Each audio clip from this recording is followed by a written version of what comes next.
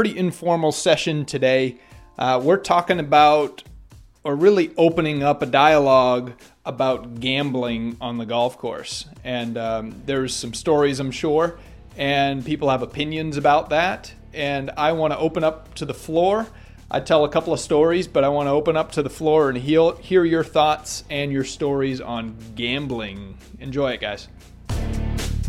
This is the Golf Essentials Podcast with Casey Borg.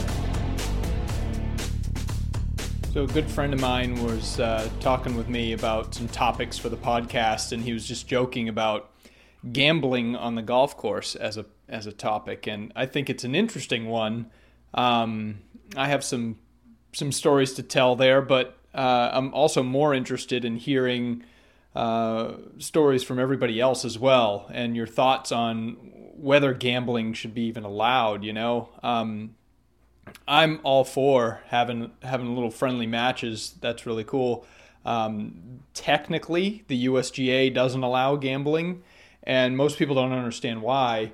But I can tell you, at the club that I was at in Phoenix, I won't say the club or anything, but they had a group of members there that played a couple times a week, and they'd throw around, the buy-in was $100 or something like that, and you could stand to lose a few $100, and you could win. Like if you had a great day, you could make $1,000 or something. And so what they did in that group, they kept their own handicaps because they wanted to make sure that people weren't coming in and sandbagging the hell out of it and raking in a bunch of money. So they had their own handicap, and that's all they cared about at the club. So when we ran club events, even like the club championship and member guest and things like that, and we're giving out $500 in pro shop credit, they don't give a shit about their USGA handicap, their regular handicap, right? That's a donation compared to the side action that they had going on there. And, those games and those guys were really fun. I played in some of those sometimes, and it was really the most fun group to play with at that club. And I totally get it. If you're playing in a side action game and you stand to win or lose $1,000 or $2,000, you don't care about, third place, $200 in the pro shop kind of thing. And so that those sort of rules of amateur status really get trampled on when gambling sort of runs wild a little bit. And of course, the integrity of your handicap as you go off, and some of the guys are pretty good players, maybe playing in state amateur stuff and things like that. You need a legitimate handicap if you're going to sort of cross over and play in other clubs. And a lot of these guys wouldn't bother posting for their normal handicap because they didn't care about it. They played most of the time at their home club, and when they traveled, their handicap wasn't very accurate. So although it was a lot of fun and in the end really good for the club because they played all the time and they'd come into the grill and have a great time, and maybe 30 guys would play in that group a couple times a week. But I'm curious what you guys think, if you've got stories. It's funny, I played with one of the guys in that group was known around the club as being, he literally was a professional gambler. He had done a lot of things. He had opened up casinos and things like that.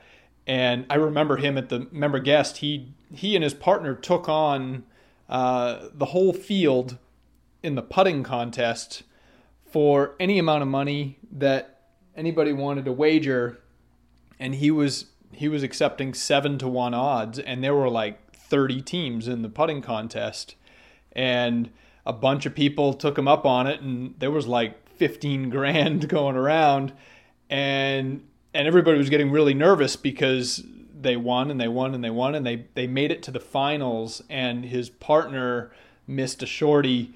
I think he was just throwing up on himself because there was so much money at stake. But that's how this guy rolled. He would push people and bet for more money than anybody else was comfortable with, and he was comfortable with it, and that was his advantage. That was his strategy.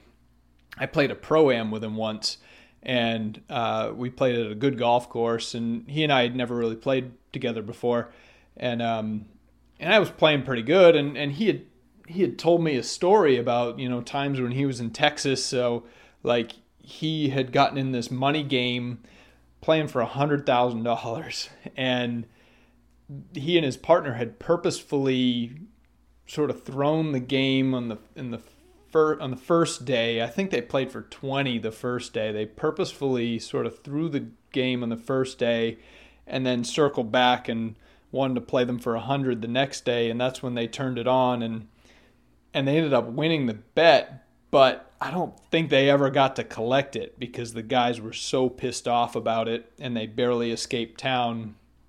And, literally in the same breath, I'm playing pretty decent in this Pro-Am, and he's sitting in the cart with me. He's like, "Hey, Case, have you ever thought about playing in any money games or anything like that?" And after hearing this story about some goons chasing him out of the parking lot in Texas, I'm like, no, like, sorry, man. Like, I'm game for stuff as much as the next guy, but I like to play in tournaments where you throw a couple $100 in and you can win $100,000 or $1 million on the tour or something. I'm not up for throwing in 100 to win 100. That's not cool to me.